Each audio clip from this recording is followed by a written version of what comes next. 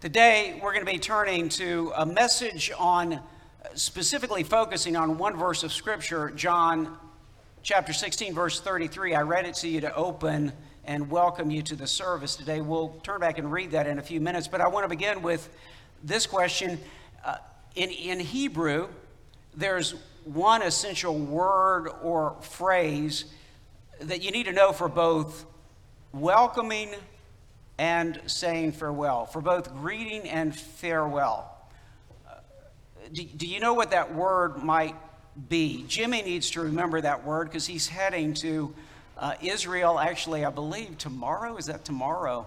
All right, so Jimmy Harden is going to go over there and do a little bit of site overview work and some other connection work, and maybe be cleaning up for the U.S. delegation that was just there in Israel, perhaps. I don't know. But anyway, what would be the one word or one phrase? I'll come back to that in a minute, but I also want to ask you this question that I asked you to begin our service today as well. What will you leave to those whom you love? What will you leave to those whom you love? What gifts, what legacy? Let's take it another level. What did Jesus leave to his disciples, with his disciples, as he prepared to die? What does he give his disciples now? What does he give you? Let's take those back in a different order. What will you leave those you love? What gifts, what legacy? You could say the best things possible in this world. That's the way most Americans think. That's the way most people think.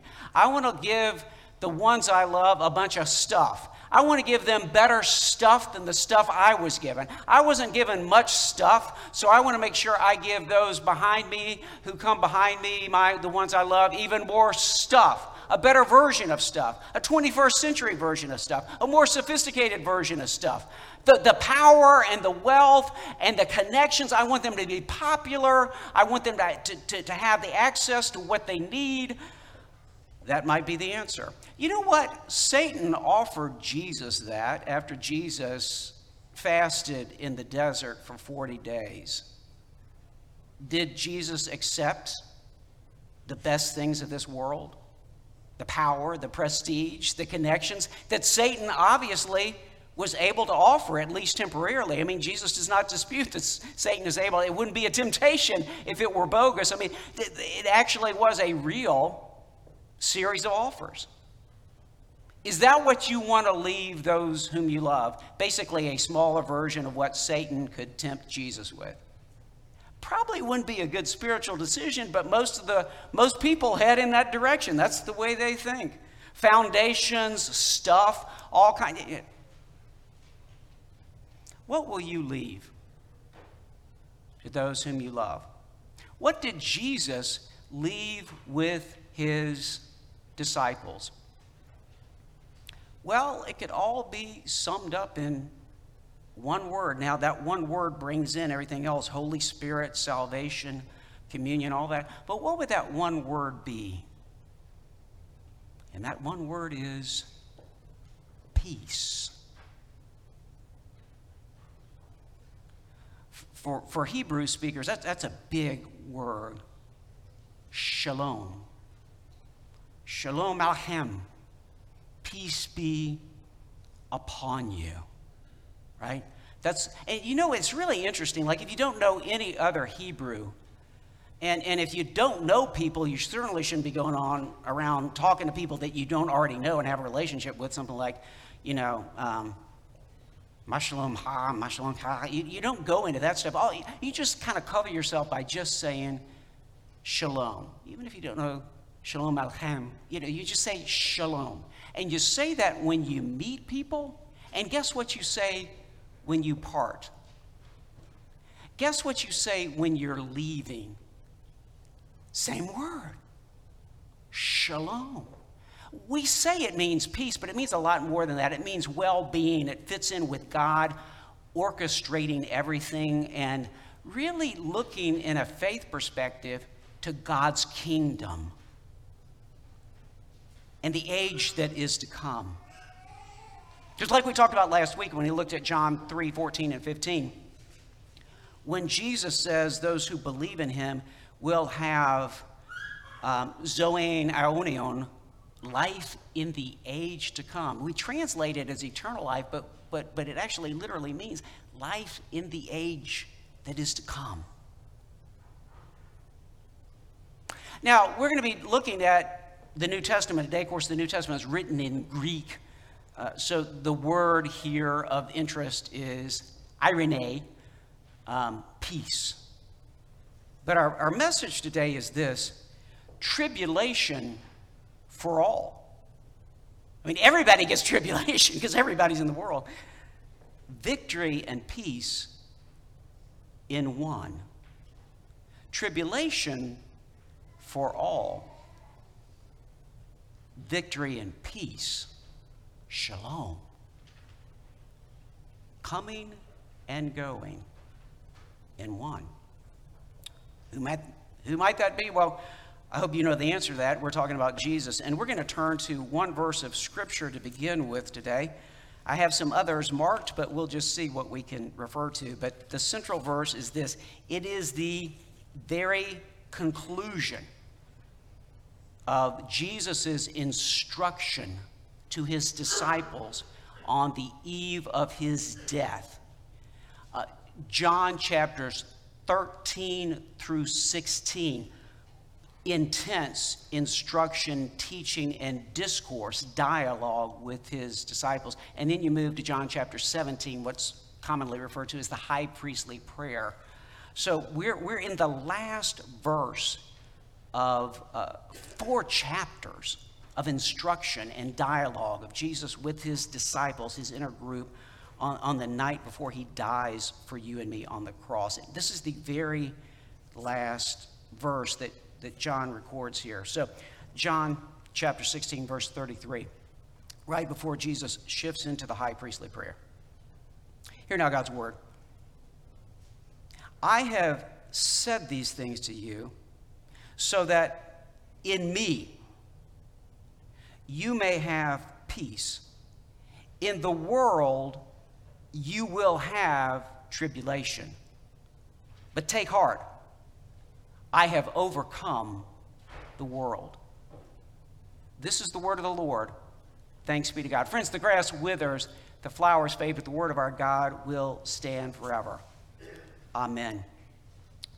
So you want to be listening to the words of this message from Jesus, because this is what Jesus says to his disciples as a group at the end of this magnum opus of Jesus' inner circle discourse and instruction on the eve of his crucifixion.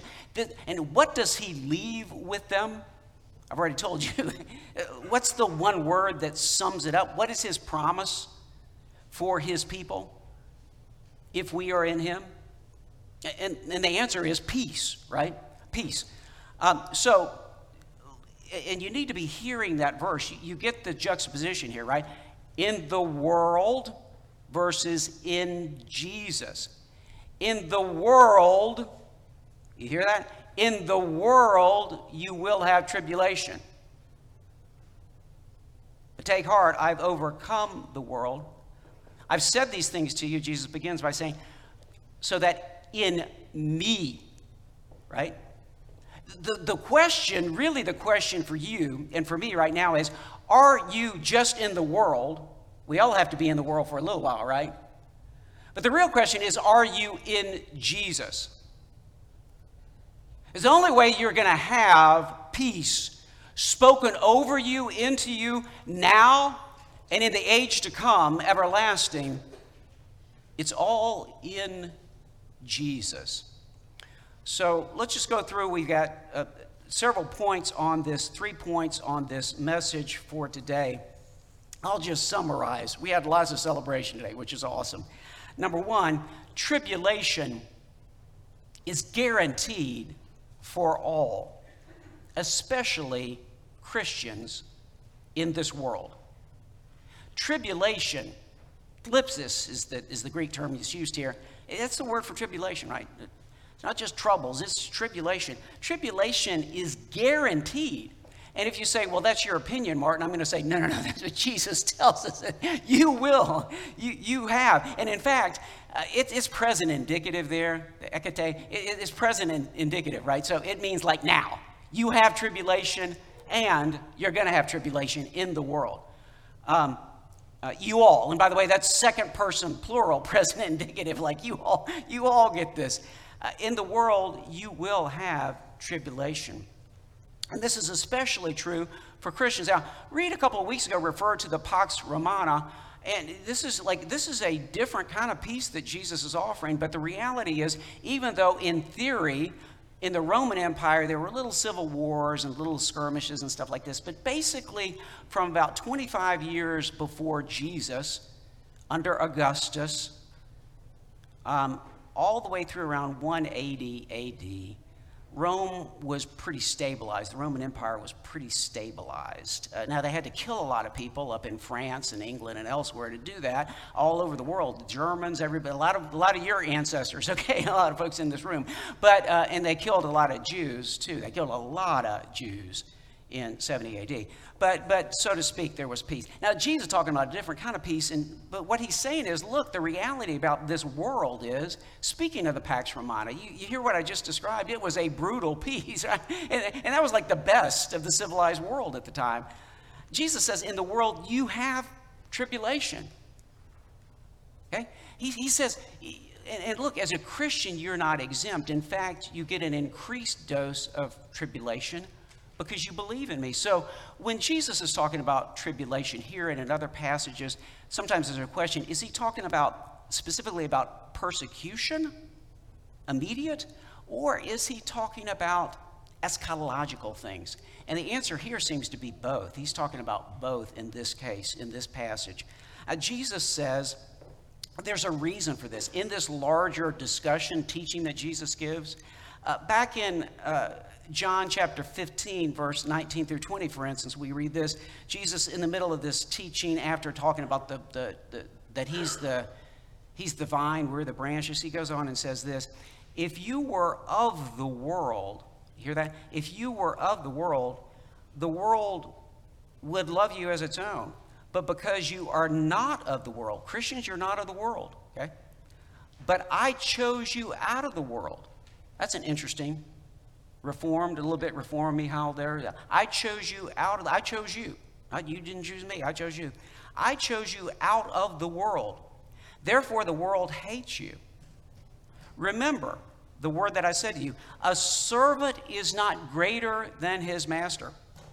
If they persecuted me, they will also persecute you. I mean, if you're a Christian, you're going to face persecution. It's not like, well, the occasional saints. No, if you kept my word, they will also, if they kept my word, they will also keep yours. In other words, they're not, just like they didn't listen to me, they're not going to listen to you. That's what he's saying here, okay? The majority. Jesus, at the beginning of chapter 16 in John, we read this, I've said all these things to you to keep you from falling away. He wants us to understand that we're going to go through tribulation. We're in tribulation. He doesn't want us to fall away from the faith because he's the vine. We are the branches. We have to abide in him.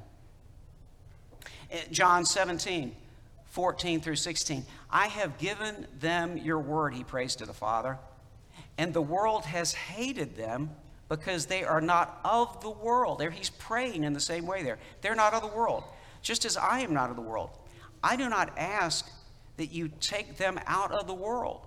This is interesting. Jesus says, in other words, Jesus is saying, I don't ask, Father, that you take them out of the tribulation they're undergoing in the world.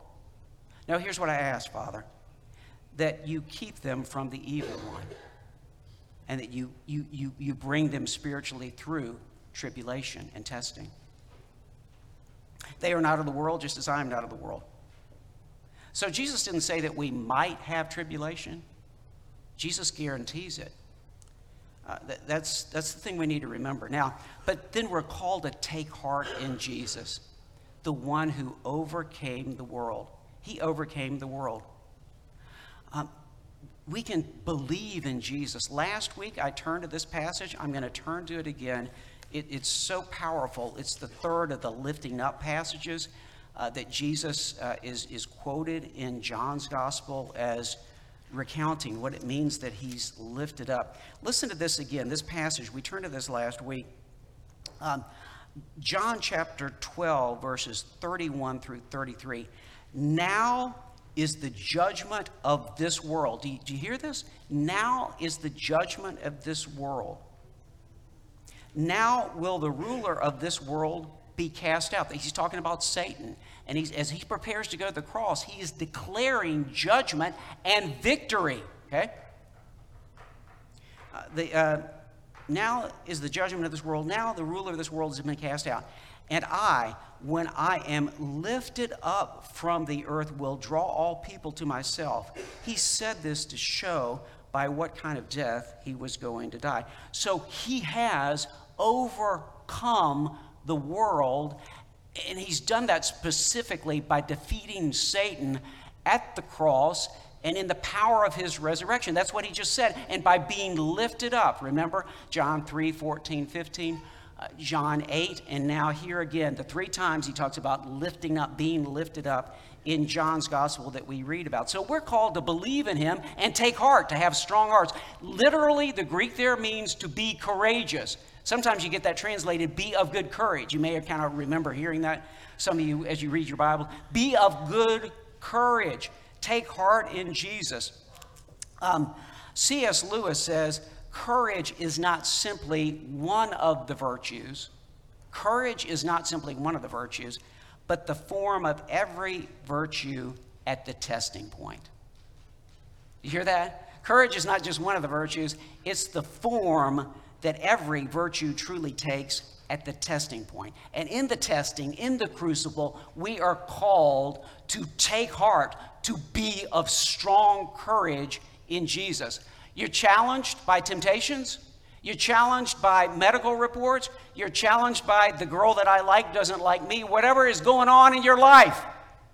You don't get to start this year. You're the sub on the team. Fine. It's all temporary stuff in this world. Take heart in Jesus, the one who gives everlasting peace and peace with power in this day and in this week. And take the heart test. You know, Chloe was talking about this earlier in her testimony, right? Don't love the world and the things of this world. Love Jesus. You know, don't get your heart focused on the created things. Focus on the Creator, who gives you more than you can ever imagine into eternity. 1 John 2:15, if anyone loves the world, the love of the Father is not in him. I mean, this is the truth. James 4:4, you adulterous people, do you not know that friendship with the world is enmity toward God?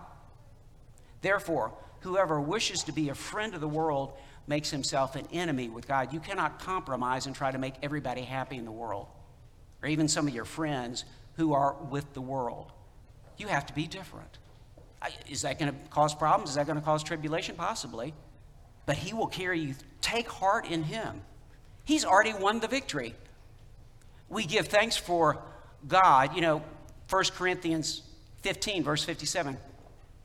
God gives us the victory in Jesus Christ our Lord. Jesus has already won the victory. Believe in him. This is the question of, do you have saving faith? Do you believe Jesus has won the victory over the world?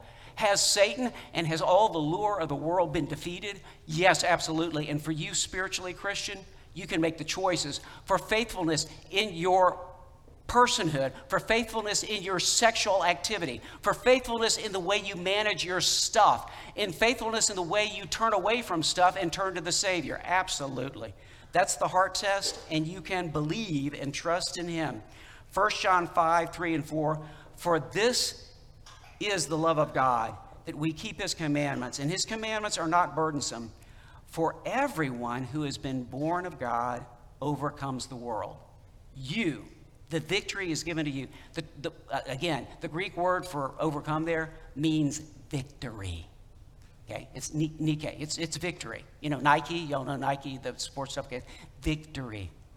For everyone who has been born of God overcomes the world. And this is the victory that has overcome the world, our faith.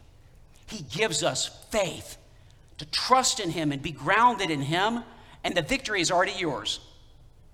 Because he's already won the victory. Do you understand this? You follow him in the victory, but the victory is already secured.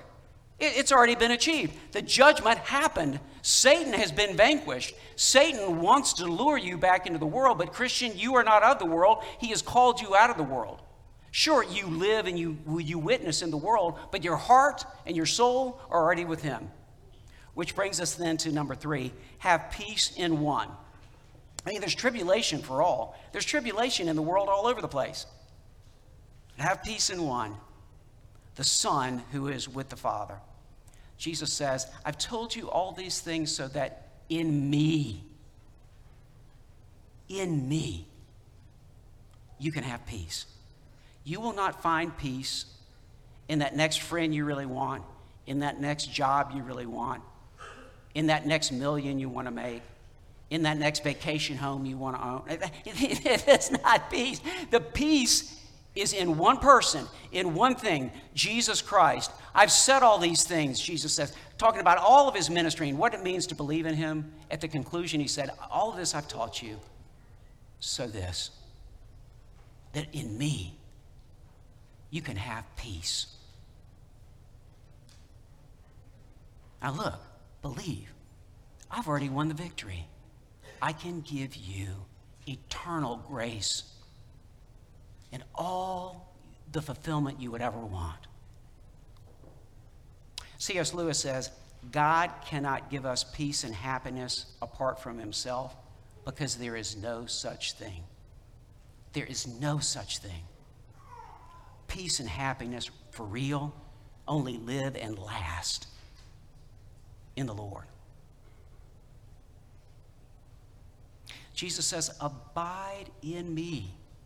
Remain in me, stay with me, and you'll bear much fruit. Apart from me, you can do nothing, and you will have no good fruit.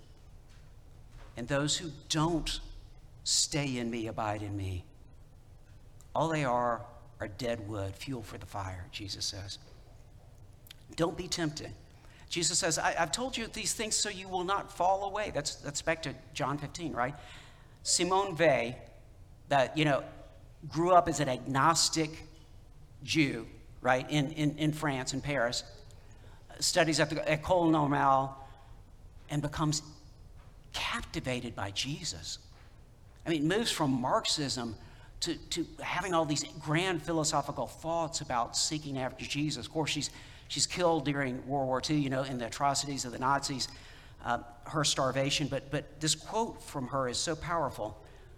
I have it in the notes for you. Imaginary evil, Simone Weil says, imaginary evil is romantic and varied, but real evil is gloomy, monotonous, barren, boring.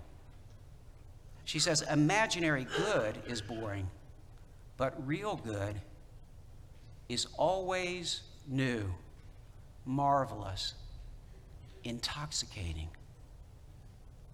Do not be fooled. Teenagers, adults, don't be fooled. The evil looks exciting. It's not. Putin with this bare chest and the Ayatollah Khomeini getting together to prosecute the war even further in Ukraine. It looks exciting to a lot of people. It's not exciting. It's just boring and monotonous evil. Satan is boring. Hell is going to be very boring. You really don't want to you talk about monotony. But with Jesus, everything is new always. Because when you know him and love him, he will set you free to fulfill what you ought to be. Real good is new and exciting every day. Morning by morning, new mercies I see in him. So Jesus says, again, back to this great discourse, I'm going to give you one more passage. John 14:27. Peace I leave with you. My peace I give you. Not as the world gives you do I give you. Let not your hearts be troubled. Neither let them be afraid. He goes to make a place for you. Come to him. Live with him. Real peace now and beyond the grave are in him alone. Be set free in that. In the name of the Father, the Son, and the Holy Spirit, now and forever. Amen.